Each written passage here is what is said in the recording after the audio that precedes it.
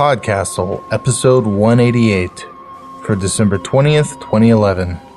The Ghost of Christmas Possible, by Heather Shaw and Tim Pratt. Rated PG. Merry Christmas, everyone.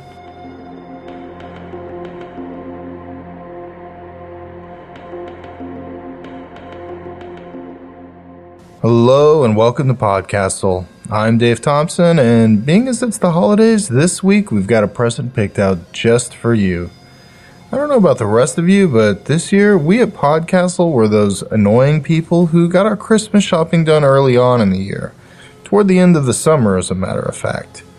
It started back when Tim Pratt tweeted something to the effect that he wanted to write a mashup story of a Carnacki-like ghost hunter and A Christmas Carol.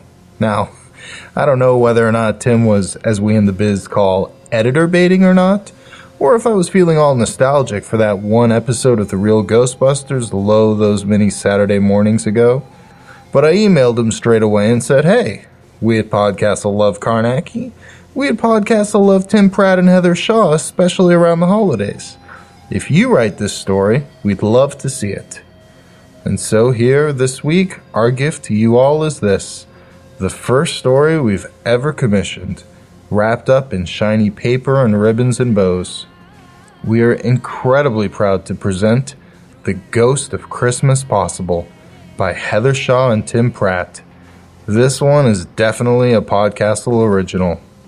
It's a family-friendly tale, but I want to warn you, I don't know if it was the holiday spirit or too much eggnog. Sometimes the two are a bit synonymous, but I got a little choked up listening to this one when I previewed it. Fair warning. Heather Shaw and Tim Pratt are writers who married each other. If you haven't checked out their Christmas collaboration we featured last year, The Christmas Mummy, well, the holidays aren't over yet. After the spotlight we ran earlier this week, you've all hopefully gone out and bought Tim's book Briar Patch for your friends and family, and a copy for yourselves. He's also serializing Grim Tides, the latest of his Marla Mason book, online in early January, thanks to a Kickstarter-funded project. Tim and Heather wanted to mention that they owed a debt to William Hope Hodgson's Carnacki stories, even though Carnacki himself doesn't appear in this tale. I don't know why. I suggested a Wellesian time machine at some point, but they nixed it. I also suggested making every third adjective queer, but they nixed that too. As John Hodgman would say, you're welcome. The story's read for us by one of my absolute favorite readers from our sister podcast Pseudopod, the marvelous Ian Stewart. Here's a stocking stuffer worth of trivia for you. I know Stewart's a common name, so when I hit him up to read this one, I thought for a moment, wouldn't it be funny if he was related to Alistair? Yeah, he's Alistair's dad. As our sound producer Peter said, how awesome would it be to have that voice tell you bedtime stories? If you've got a hankering for checking out the darker side of fiction with that classical feel, go and listen to Pseudopod's The Worm That Gnaws by Orrin Gray and Graves of Ships by Richard Marston, both read by Ian Stewart. You can hire him for your own voice acting needs. Just check out his page at voices.com. So do your best to keep Christmas well and enjoy the story. The Ghost of Christmas Possible by Heather Shaw and Tim Pratt. I was asleep, to begin with. The hour was just before midnight on Christmas Eve, when a ferocious knocking woke me from my slumber. My first muddled thought, or rather hope, was that some spectre or spirit stirred beneath the cramped rafters of my newly rented accommodation. Such a prospect aroused in me no little excitement, for though I am well versed with the actions and habits of apparitions, ghosts, and hauntings of all sorts, I have always had to seek out such extraordinary creatures in situ, as it were, and their attentions had never been initially directed toward me. I thought immediately of the incident of the knocking well, when I helped to lay to rest the unquiet spirit of a lost child in Somerset, and so I leapt to my feet and pulled on my dressing-gown to begin my investigation. I followed the sound of the knocking, now ever more ferocious, through the corridor and down the narrow stairs. Alas, It soon became clear the knocking was of an entirely ordinary sort, attributable to some visitor pounding upon my front door, though the lateness of the hour did suggest some manner of emergency or alarm. When I opened the door, a wild-eyed creature with a ghostly white aura about his head and loose robes that flapped wildly in the wintry winds forced his way inside, and I reconsidered my assumption that he was a mortal man. I had certainly never encountered an apparition polite enough to knock, however vigorously, before entering, and when he spoke, I was crushed by the mundane quality of his voice, which possessed none of the eerie harmonics I associated with those few spectral beings who deigned to speak. "Mr. Hodgson, I presume. I have immediate need of your services, man." He was a frightened old man, and I was acquainted with such. I had met the terrified, the dread-filled, and the desperate over and over during my researches into the occult. I cherished an instinctive sympathy toward him, but not perhaps enough sympathy to overcome my countervailing irritation at having been awakened from a pleasant slumber the night before a busy and holy day. Oh, the old fellow had probably been frightened by some ghostly vision, or else merely a reflection in a mirror, or another natural phenomenon twisted by the apprehensions of mortality that naturally attended the late-night thoughts of the aged. Perhaps I could reassure him with promises to study his problem on Boxing Day and return to my own bed in the meantime. I didn't bother to close the door. "Sir, you have me at a disadvantage. To whom?" "Scrooge," he growled. "Ebenezer Scrooge. I've heard about you, Hodgson, and though I wager your tales are all humbug, I'm a desperate man. I've been beset by ghosts, man. You will help me." Of course.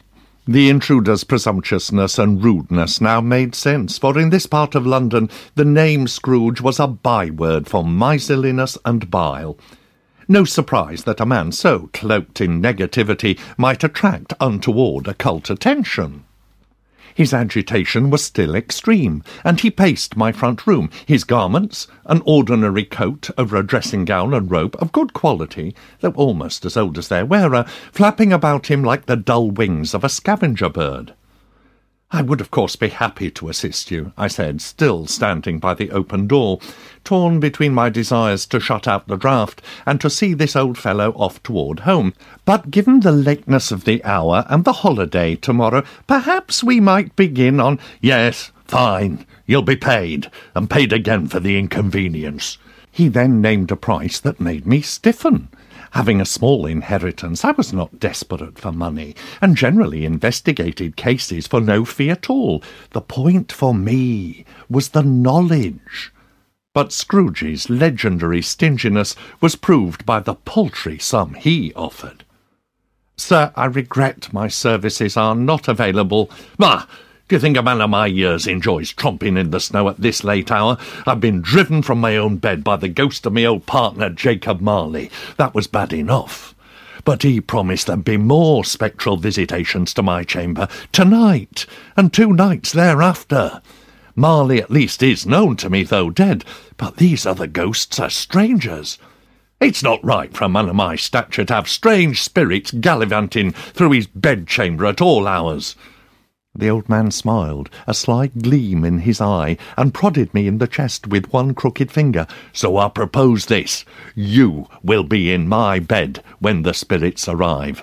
Once they've shown themselves, if indeed they do, you may perform whatever acts you deem necessary to dispel them and discourage them from ever returning." I considered. Perhaps he had merely suffered a bad dream, brought on by guilt over what I could only imagine was a lifetime of ill-tempered acts, or caused by something more prosaic, like a plate of bad fish or spoiled potato. "Describe this ghost for me. How did Marley present himself? Did you hear a sepulchral voice, or sense a cold spot, or glimpse a translucent form?" "Chains," Scrooge said gloomily. "He appeared before me looking much as he did in life, but weighed down with chains and locks, rattling them in a most objectionable fashion, and making dire prognostications. He bid me look out the window when I saw more. Dozens, scores of spirits similarly laden, groaning, dragging behind them the burdens of their finished lives. I stroked my chin whiskers. That is a most interesting proposition, I admitted. The chains, I mean. They could be very meaningful. And the promise of more visitors to come, of spirits not personally acquainted with you, that also interests me. To see the spirits of those you know in life is not unusual, but I don't care if it's interesting or not, man. Just clear them out of my house. I will spend the next few nights here in these humble accommodations. He offered a slightly higher fee, and I, after the hesitation of half a breath, I assented. I had become interested in his case. To study 3 spirits on 3 successive nights, and to be entirely honest, I did not relish the prospect of a Christmas day spent with the family of my fiancée. To be able to legitimately claim a pressing case would serve me well, and let me avoid the burdensome social necessity without giving unforgivable offence. "It is decided, then," Scrooge said. "Get on with you. The first spirit is due when the clock strikes 1. "I'll just need your dressing gown," I said, "and your nightcap." I confess I took some small delight in his expressions of outrage. Once I explained why I needed the items, and offered him clothing from my own wardrobe in exchange, he handed his cap and gown over, though not without a certain amount of grumbling in the general vein of the impertinence of youth and liberties taken by the same. Soon I dressed in my own winter garb, and with his clothes wrapped in a bundle under my arm, and his house key in my pocket, I set off through the murky streets towards the house of Ebenezer Scrooge. I wondered as I walked if I too was surrounded by invisible spirits, dragging behind them burdensome chains. I supposed I would soon find out. I was ensconced in the old man's musty bed, wearing his gown and nightcap, waiting for the first spirit to arrive. The darkness and the quiet were unbroken, however, and I began to suspect that Scrooge had indeed merely mistaken indigestion for a spectral visitation. I must have fallen asleep, for I was awakened when the clock struck. But to my surprise it struck 12, a rank impossibility, as I had arrived later than that hour. I rose groggily from bed, wondering if I had somehow slept the clock round till noon, but the room was still dark. I groped my way to the window, rubbing away the frost with my sleeve, and saw only fog and darkness beyond. I returned to bed, thinking the clock must be in error, and expecting to pass an uneventful night, already planning to return to my own home to rouse Scrooge out in the morning. I did not sleep, though, listening instead to the clock chime the quarter hours, and when it sounded a single, melancholy tone, impossibly chiming the hour of 1, surely long past by now, a piercing brightness filled the room. The curtains of the bed were flung back, and my eyes watered even as I narrowed my vision to slits. As my eyes adjusted to the glare, I beheld a strange figure. From its diminutive stature, at first I thought it was a child, but it was also like an old man, seemingly at once near the bed, and yet far away. White hair hung all around its head and down its back, but it had the smooth cheeks of youth, and its bare arms and legs were well formed and muscular. It held a branch of holly in one hand, and its gown was festooned with summer flowers. But the strangest thing about the ghost was the jet of flame springing from the very top of its head, the source of the glaring brightness, like a gaslight turned high. The strange entity held a cap under one arm, most likely to extinguish the light when needed, and I sorely wished it would put the cap to that purpose. Despite the great light, it put out no heat, to my disappointment. Scrooge was parsimonious with his coal, and his room was as chill as the grave. I knew at once that this was no ordinary ghost, by which I mean not the spirit of someone dead. There are other classes of supernatural beings, surely, the Jinnai of the Mohammedans, the Banshees who warn the Irish of death, even the terrifying angels who fulfil the will of the Lord our God. but I had never encountered such beings, and this creature fitted no description of any such that I had read or heard. Alas, I was ill-prepared for anything other than an ordinary ghost. I had set up my magnetic pentacle around the bed, a creation of wire and iron and lodestone of my own invention, which manipulated the magnetic fluid in the ether to contain and capture ghosts. But I suspected it would offer no hindrance to an entity as uncategorizable as this one. I sat in the bed, gazing at the ghost, which gazed at me in return. I took my notebook from the bedside table and jotted down the broad aspects of its appearance so that I might refer to the notes later. I'm not ashamed to say my hands trembled a bit, and I doubt anyone other than myself would ever be able to decipher my scribblings. The ghost still watched me in silence. Taking advantage of its patience, I made a full study of the apparition, jotting down all salient details. After a time, I put the notebook on the bedside table, noting the clock was stopped still at 1 o'clock. I took up my book once again to note this peculiar alteration of the normal flow time, which action finally elicited a quiet sigh from the ghost. "So," I said, "you must be the spirit whose coming was foretold to me." "I am." The voice was low and soft, as if arriving from some great distance. I was cheered by this proof that my deception was successful.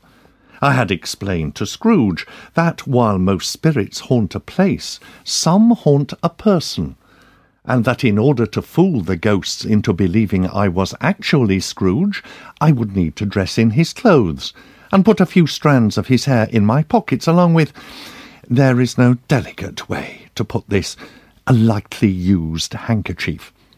Thus, cloaked by certain carriers of his essence, I hoped to trick the ghosts into believing I was their target. In turn, Scrooge dressed in my clothes to further muddle the etheric forms. It seemed the ruse had succeeded. "If I may ask," I said, "who and what are you? Exactly." "I am the ghost of Christmas past." "Fascinating." I took up my book again, and the spirit spoke, as if interrupting me. "Your past." I scribbled down more notes, though I sensed my lack of reverence or fear did not please the ghost. So I put my pen aside. "Do you mind putting on the cap?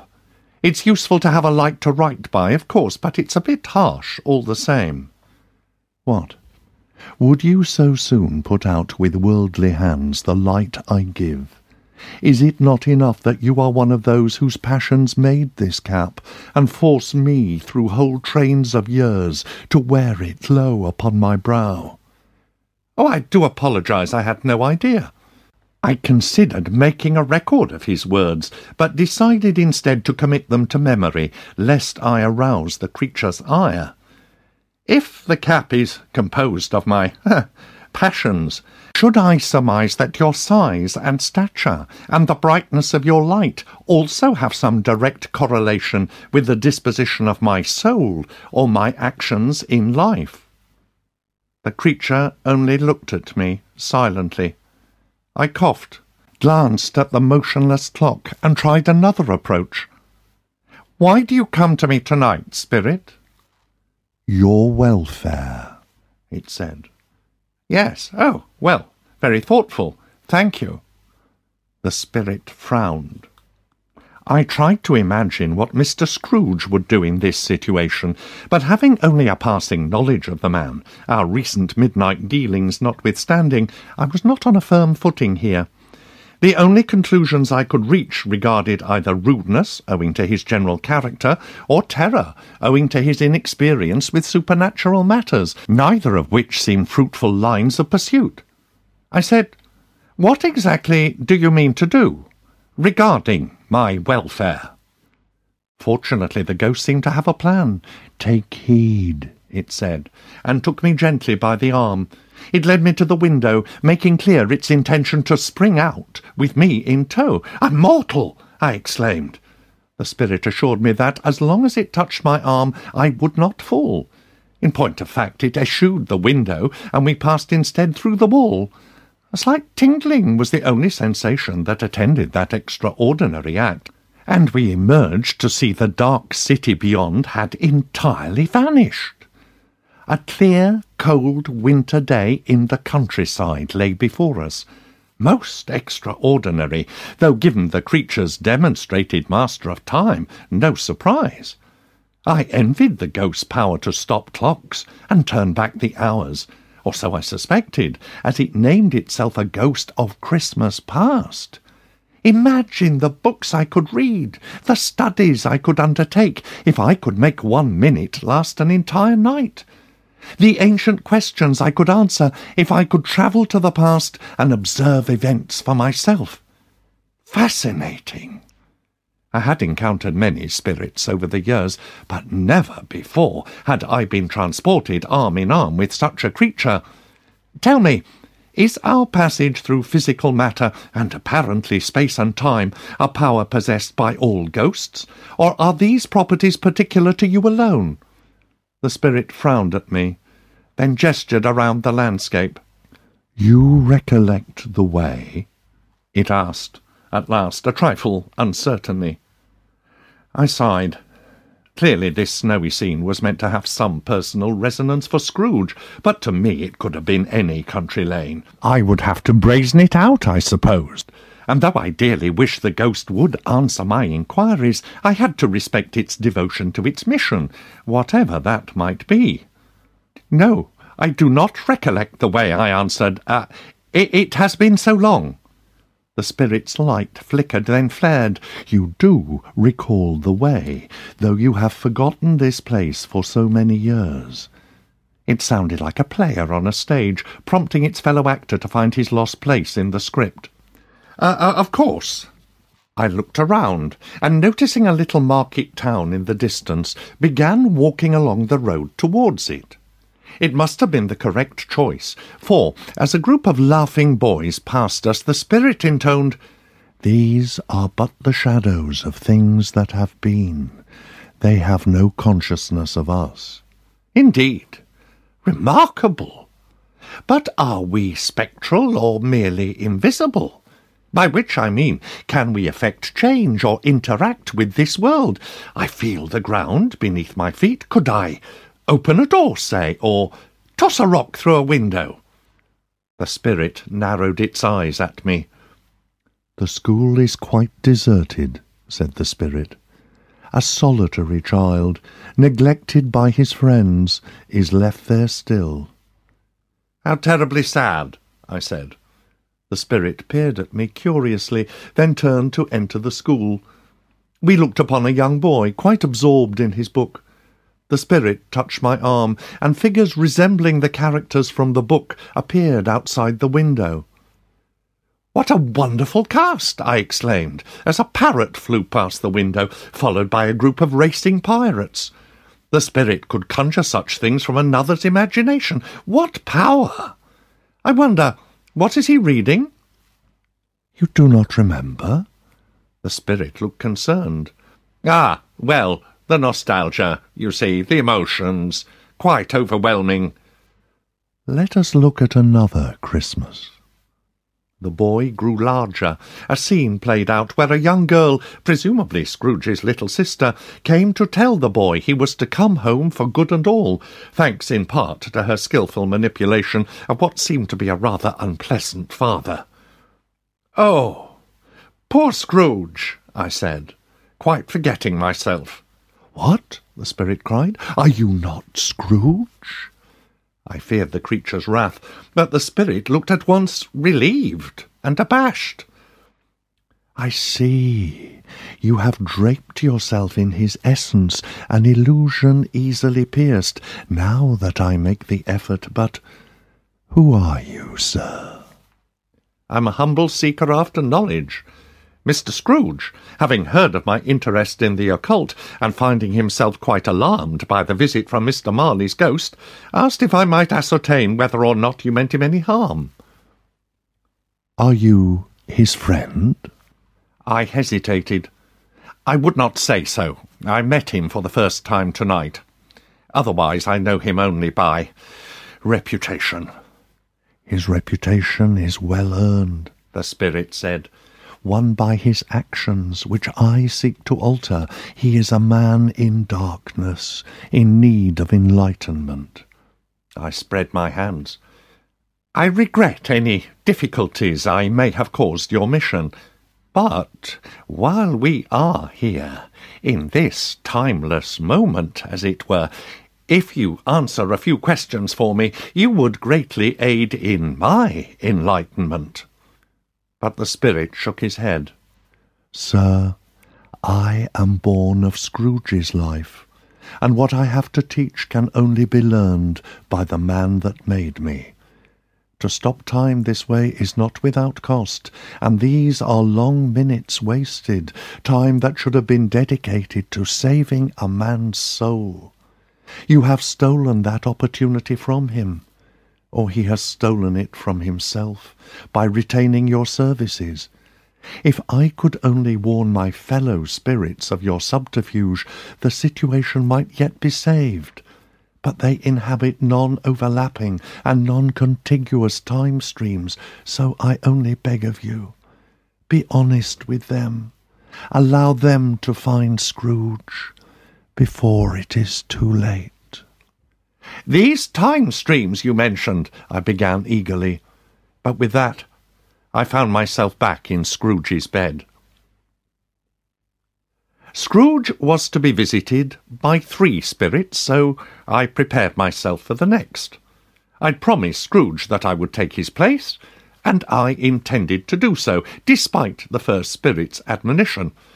This was a rare opportunity to glimpse the secret workings of the world, and I could not bring myself to give up that opportunity. The clock struck 1. Again. Was it somehow already Christmas night, I wondered, or had the spirit merely played another of his tricks with time? I hoped it was the latter, if only because I had not sent word to my fiancée that I would be unable to attend her family's festivities, and she would not easily forgive such a transgression. No spirit appeared, so I took the opportunity to record further notes on my experience with the ghost of Christmas past. Perhaps there would be the makings of a monograph in this night. I finished writing and waited in bed impatiently until I finally grew bored and decided to examine the room for any physical traces of the ghost's presence. Spectral ash from its candle flame head, perhaps. When I put on my slippers, stepped over the boundary wire of my magnetic pentacle, and passed near the door, a strange voice called Scrooge's name, and bade him enter. Beyond the door I found a hall, merrily lit by a roaring fire, walls festooned with boughs of holly and mistletoe, their leaves shiny green, their berries bright red and white. In the centre of the room rested a heap of cooked meats, turkey, geese, game, suckling pigs, great joints of rare beef, as well as apples, oranges, pears, and all manner of mouth-watering food. Perched upon this mound, which made a kind of throne, sat a jolly giant of a man, with a torch like Plenty's horn. "Come in," exclaimed the ghost. "Come in and know me better, man." I entered, and keeping my cap pulled low on my forehead, observed the spirit closely. He wore only a simple green robe, bordered in white fur, that opened to show his bare chest, and below, bare feet and legs.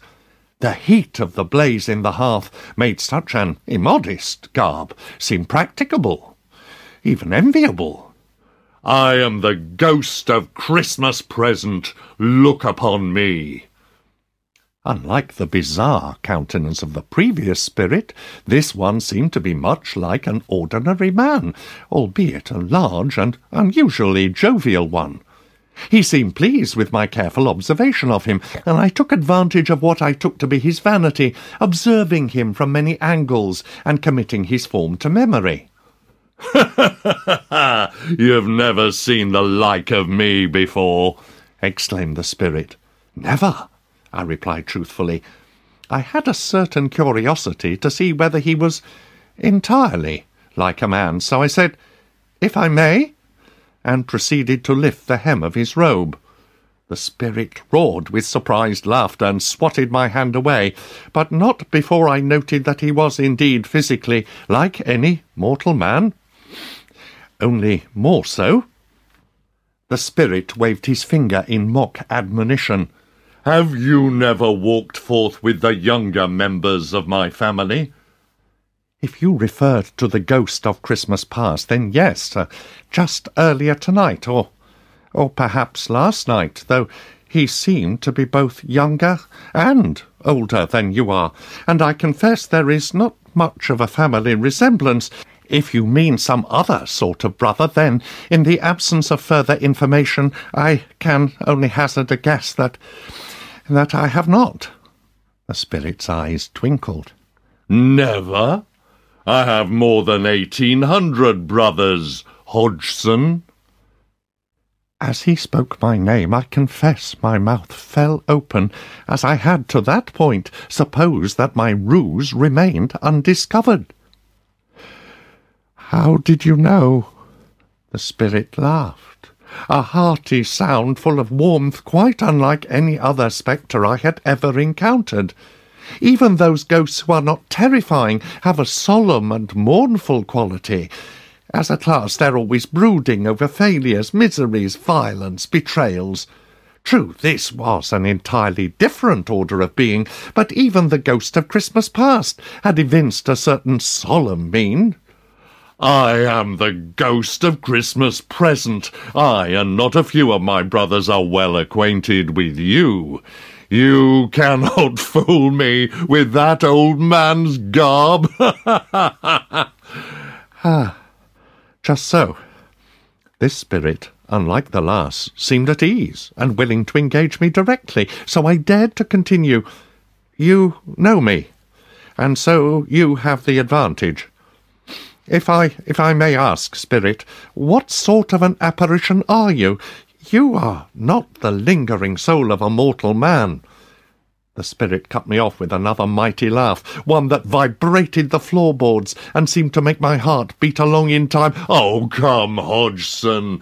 Your curiosity is all well and good, but surely you understand a man's soul is at stake. All you need to know of me is that I've come to save that soul." Then, are you, as it were, connected to Mr. Scrooge's soul in particular, or a more universal and literal manifestation of the so-called Christmas spirit? "Touch my robe." His voice, while still jolly, possessed a commanding tone that seemed to bypass my own volition, and I found myself obeying without a thought. Holly, mistletoe, red berries, ivy, turkeys, geese, game, poultry, brawn, meat, pigs, sausages, oysters, pies, puddings, fruit and punch, all vanished instantly. We stood on the threshold of a small house. The spirit sprinkled a kind of incense from his torch upon the ground. "This is the home of Bob Cratchit, Scrooge's clerk.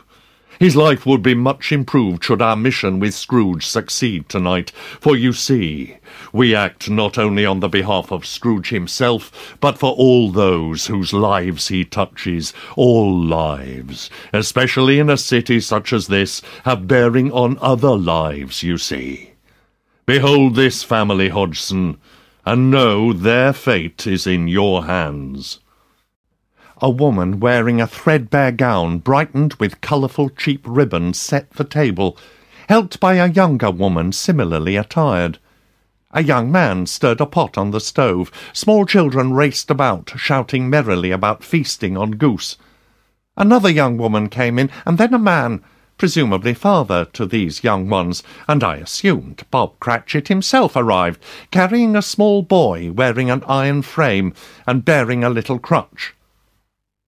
"Was the boy in an accident?" I asked the spirit.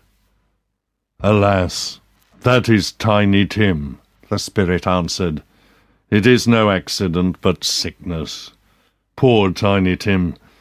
If only his father could afford to feed the family better, his illness may yet be overcome." I was aghast. "But surely you don't mean to tell me nothing but Scrooge's largesse can save him?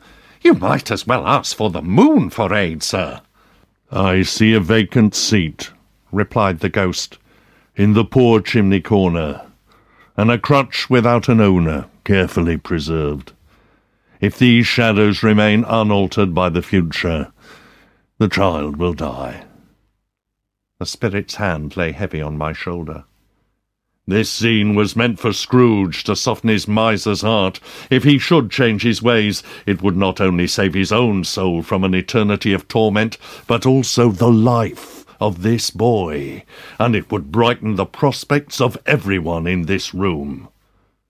A young man brought in a small goose, far too small for such a large gathering, and the family reacted as if it were the rarest of all birds, a feathered phenomenon. I watched them eat, their faces enraptured. "It's the one time of the year when they get enough to eat, and do not push back from the table still hungry," the spirit intoned. "Enough. I've seen enough. I'll go to Scrooge and tell him. I won't take his place any longer. I'll tell him whatever you wish." "God bless us, every one," said Tiny Tim. I groaned, physically pained at the sight of such a bright boy in such an ill body. "God be good, spirit, I am convinced." The spirit, still smiling, shook his head. "It may be too late, Mr. Hodgson. We are each of us given but one opportunity to sway Scrooge's heart, and I have instead spent mine in conversation with you. But while we are together, allow me to show you something else. A glimpse of the lives you touch." I feared something unpleasant, an object lesson in my own considerable failings as a man, a son, and a suitor, and while I did not relish the prospect, I resolved to bear up under it bravely. "Very well, spirit, carry on." "Touch my robe." Upon doing so, we were once again transported, arriving this time at a place I knew, the parlour in my fiancée's home. My young lady, dressed gaily in a bright green gown that set off her blonde hair, had just entered the room, and everyone's eyes turned to her. She approached a small pile of trinkets on a table in the middle of the room, and selected a handkerchief from among them. "Oh, here we have a most delicate lady's handkerchief." She went on to describe the item as if she were an auctioneer. "Ah, yes, they're playing forfeits without me. Terrible shame. I do so love a good parlour game." In truth, I found such enterprises the height of boredom, and though my betrothed was a sweet girl and bright enough, I confess I generally found the prospect of a haunted wood or a room filled with inexplicable howlings more enticing than her comfort. A failing, I must hasten to add, in my own character, and absolutely no reflection on hers. I knew I was a poor match for her, indeed for anyone, but the agreement had been made between our families long ago, and I intended to do the gentlemanly thing. "Watch," said the ghost. A young man who seemed vaguely familiar, the son, I thought, of my Anna's next-door neighbour, and a childhood friend of hers, stood up now, admitting the handkerchief was his own. That seemed odd, as Anna had specifically said it was a lady's handkerchief. But then I saw her amused expression, and the slight flush in her cheeks, and realised the handkerchief must actually be her own. How then had it come into his possession thoroughly enough to serve as his personal item in a game of forfeits? My pondering was interrupted when the young man burst into song as his forfeit stunt to reclaim the item. The song was full of witty word-play and double meaning. It was a love song, and he sang it to Anna. Her father, a man with a keen scientific mind that I admired, frowned, but most of the guests exchanged knowing smiles, none of them seeming even particularly scandalized. This had clearly been going on for some time. I wondered how long, and how I had never noticed their flirtations before, but in truth, how often did I see her? Only when duty demanded, and our wedding date, never firmly set, had receded into an uncertain future, the subject rarely broached, and even then only by our parents. as I saw Anna smile at her neighbour, and then try to hide her smile. The most surprising thing I felt was the remarkable absence of emotion. I simply did not care that my fiancé was flirting with another man. Oh, dear Spirit! "You have people in your life, but you're not in theirs," the Spirit said. "If you would right the wrong you've done by taking Scrooge's place tonight, you should cease to heap hardship on those you profess to love. You would do better to free them, before you are all bound too firmly in the chains of obligation to escape." I was going to inquire what exactly he was suggesting, when I noticed something protruding from under the Spirit's robe. "Forgive me," I said, "but I see something strange, as if part of some creature is hidden behind the hem of your robe. Is it a foot or a claw?" "It might be a claw, for all the flesh there is upon it. Look here." He parted his robe to reveal two wretched children, clinging miserably to his legs. They were a boy and a girl, yellow, meagre, ragged, scowling, and with pinched faces. As jovial as he was, they were miserable to the same extreme. Are they yours?" I never know what to say when confronted with an acquaintance's children. Commenting on the beauty and brightness was obviously out of the question. "They are man's," cried the Spirit, "and they cling to me. This boy is ignorance, this girl is want. Beware them both, and—" "Ah, they are a supernatural manifestation, are they? Do you mean they are want and ignorance of Scrooge specifically, or of mankind in general?" The Spirit's smile finally faltered. "Mr. Hodgson," he shook his head, "you are a strange mortal, but you may yet somehow serve the good." He gathered the children back into his robes. The bell struck 12. The room plunged into darkness, a shadow that seemed thick as blood pudding, and I sensed the ghost of Christmas present had departed my presence. For a moment I feared I was to be left in the dark, judged unfit for human society.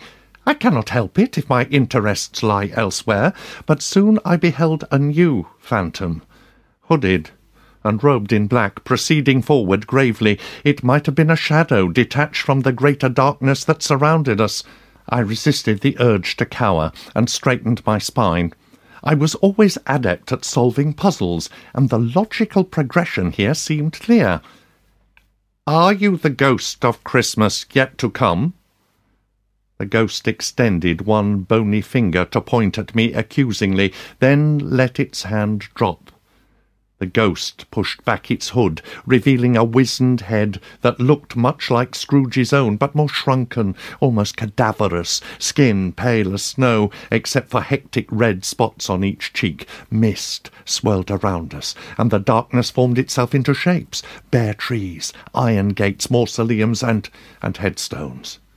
The ghost sat on a convenient tombstone and regarded me with dull black eyes. "Well, well," he said. "I was expecting Mr. Ebenezer Scrooge. I had visions for him, visions of the future awaiting him if he did not alter his path. A grave unmourned, a dying child and a poor family, their hearts gladdened by Scrooge's death, for the settling of his estate would give them more time to pay their debts and stave off ruination." The ghost sighed. "But now, here I am with you. What are we going to do with you?" "I would be grateful for but an hour of your time," I said. "I believe you could answer many questions for me about the nature of time and the veil between life and death and the meaning of—" "The only meaning that concerns me is the meaning of Christmas. Your quest for knowledge has come at the expense of your own humanity, Mr. Hodgson. You chose to forsake your loved ones, or those you absent-mindedly claim to love on Christmas Day in order to pursue esoteric studies. My interest has always been more with the dead than the living, I confessed, but I have never been a cruel man as Scrooge is. I've done much good, I think. I've helped unquiet spirits find their rest, and given peace and comfort to those frightened by apparitions. I'm never malicious, but I confess I am sometimes, distracted, preoccupied. Would you like to see your future? The ghost said. I did not hesitate. I will gladly witness anything you choose to show me. The ghost pointed to a nearby headstone. There is your future, a lonely grave, bow close, and you may read the date of your passing. It is not so terribly far in the future. You meddle in matters beyond human understanding, and some of those matters are dangerous. You will eventually encounter a haunting more potent than you expect, something your magnetic pentacle cannot contain, and it will claim your life. Worse, it will consume your soul. Scrooge faces an eternity dragging the monstrous chains he forged in life, but you will have no eternity at all. At least you will not leave a widow, as the young lady to whom you have promised yourself intends to pursue the dictates of her own heart, with her mother's blessing and her father's grudging acceptance. I confess a certain feeling of relief at that prediction, but the prophecy of my death quite overwhelmed that positive emotion. I did not approach the stone. Tell me, ghost, are these the shadows of things that will be, or are they shadows of things that may be? Unless you change your life, what may be and what will be are one and the same. I show only the end of the current path. If the path changes, the destination may as well, or so we hope. I cannot say, for it is not within my power to see what might be. Would you change your path, Mr. Hodgson? I clenched and unclenched my hands. I do not wish to die, of course, but if I were to give up my researches and cease my occult studies and no longer lend my expertise to assist those in need, I would feel as if I had already died, or at any rate had no purpose in my life. I could marry and try to devote myself to family, but I trailed off. There may be another way, the ghost said. I and my ilk are like nothing you have seen before. We are not ghosts precisely, and nor are we precisely angels, though we choose at time to appear as either, or both. I myself have power to reveal what will happen in Christmases to come. My associates can, in their own turn, reveal what is and what once was. But there is another power that none of us possess, the power to reveal what might have been were circumstances other than they are. The power to show the Christmases that could have been if other choices had been made, other paths followed, other actions undertaken. The ghost pulled up his hood, his face vanishing again into darkness. If you had such a power, Mr. Hodgson, if you became the ghost of Christmases that might have been, what would you do with that gift? To become one of you, I said, breathless at the very idea, to transcend the mortal world and become part of the world beyond. Why, I would dedicate myself to the full understanding of— No, the ghost said. What would you do now, this very night? I suppose I would go to Mr. Ebenezer Scrooge. I would use my power to attempt to change his life and save his soul. It seems the least I can do, as I've spoiled the efforts of you and your fellows. Well, then, The ghost of Christmas yet to come intoned. Let me confer with my superiors. The clock struck 1, and I stepped into my own rented bedroom, where Mr. Scrooge snored mightily beneath my blankets. I could see things more clearly now, as I had only dreamed of seeing them in my old life. The air itself shimmered with potential, and all the world seemed a veil that could be twitched aside to reveal something new and wondrous underneath. I had already parted those veils shortly after my new powers were bestowed upon me. I used my new gifts to see what would have become of my friends and acquaintances if I had never been born, and the results were mixed. Those I had saved from unquiet spirits were unhappy and lost, but my Anna was far happier with me gone, marrying her childhood friend. I could not change history, but I could affect the present, and with the knowledge that only I impeded Anna's happiness, I left my mortal life behind, without a qualm. Let them believe I had been taken by a ghost. And why not? I wanted to explore my powers further, study variables, observe the consequences of certain changes on both personal and social histories. But I had other work to do this night. I set up the magnetic pentacle around my bed as Scrooge slumbered. With my new understanding, it was a trivial matter to reverse the pentacle's field, so that instead of trapping the spirits of the dead, the pentacle would instead act to contain the living. Scrooge would not be able to flee my presence and find another occultist. He would hear what I had to say. He would see what I had to show him. I touched the old man's shoulder, and he woke with a start. He narrowed his eyes at me and hissed, "Hodgson, what you doing here, man?" "Please, Mr. Scrooge, I feel I know so much about you. I wish we could speak on more familiar terms. I beg you to call me by my Christian name. Clarence." "Mr. Hodgson," Scrooge said, "what is the meaning of this? Return to my home, and eradicate them troublesome spirits at once." "Alas, I am afraid I have become just such a troublesome spirit, Ebenezer." I put my hand on his shoulder, and the bed vanished, the room swirling with white snow.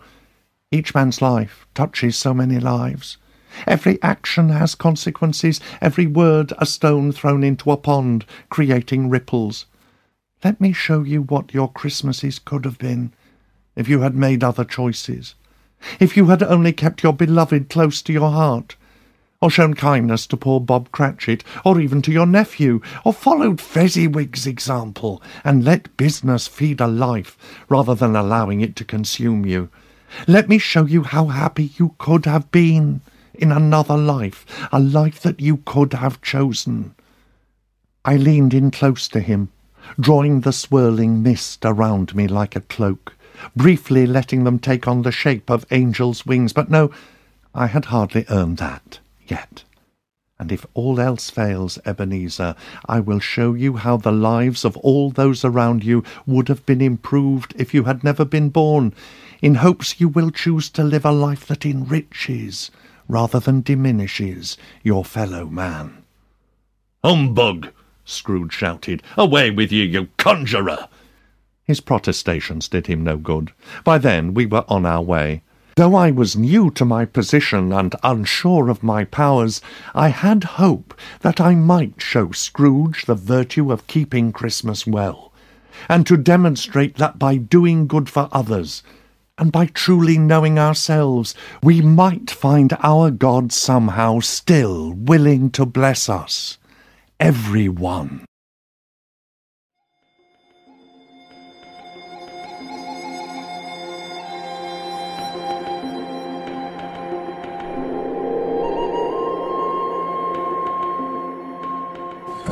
And welcome back. I unabashedly love Charles Dickens' A Christmas Carol. I think it's one of those stories that I love more and more every time I encounter it. I got choked up even watching the Muppets version of it earlier this month with my kids, and I absolutely love the reading Tim Curry did of it. Every time I experience it, I'm amazed by how relevant it still is. How initially Scrooge is just happy to let the poor go to jails and the sick die off so they can decrease the surplus population, Just turn on the news and you'll hear contemporary politicians echoing those words to crowds of applauding voters. So, I get why I love A Christmas Carol. If Scrooge can be redeemed, if he can change, then anyone can. But sometimes that feels almost like it lets the rest of us off the hook. Because despite what I hear on the news, I don't really know anyone who's that much of a Scrooge. And I love the way this story reminded me how connected we are to each other's lives, even if we aren't aware of it.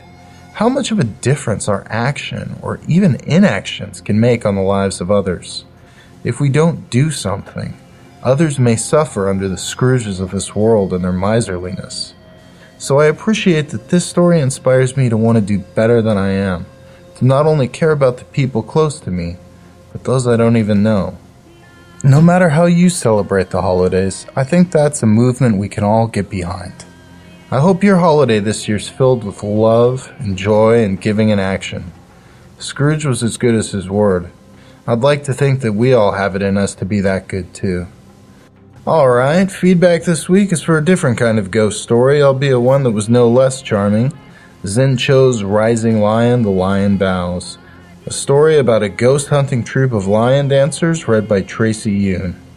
Infinite Monkey said, "Whoa, secret undercover Chinese Ghostbusters, cool." I like the multicultural nature of the overall narrative and the sense of parallel world among the Chinese, and I thought it had a very touching ending, sweet without being treacly. I would like to see this team of lion dancers take on a really malevolent spirit in another story, though. Devoted 135 agreed, saying, "This story made me smile from beginning to end.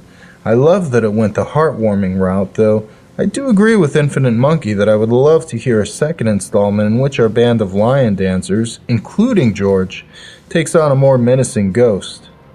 And people were very complimentary of Tracy's reading, very happy that we were able to use a reader who could get the Chinese pronunciations correct. Thanks so much for that feedback. We'd love to hear what you thought of our stories.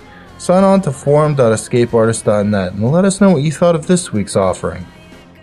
Back in October, I told Tim and Heather how happy it made me that they were writing Christmas stories together.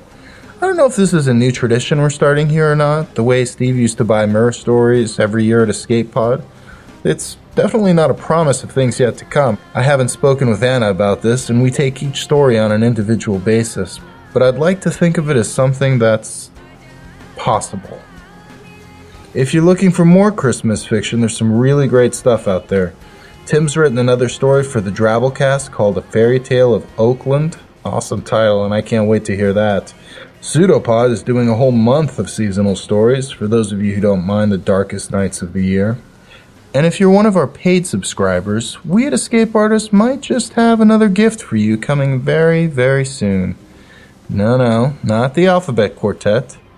The Trio of Terror? Yeah, hopefully that's already showed up, but maybe something else. Maybe even 12-somethings. Well, that's our show for this week. We hope you enjoyed it. On behalf of everyone here at PodCastle, Associate Editor of Episodes Possible, Ann Leckie, our poor sound clerk, Peter Wood, and your editors of Episodes Past, Present, and Future, Anna Schwend and myself, thank you so much for letting us share another story with you. We'll be back next week, pushing ourselves to our limits with a story by Donna Glee Williams. Thanks again for hanging out with us this Christmas, and may God bless us, everyone. PodCastle is a production of Escape Artists Incorporated and is distributed on a Creative Commons Attribution Non-Commercial No Derivatives license. Share it, but don't change it or sell it. Our theme music is by Shiva in Exile. You can find them at magnatune.com. You can discuss this episode of PodCastle or nearly anything else on our forums. Just visit forum.escapeartist.info.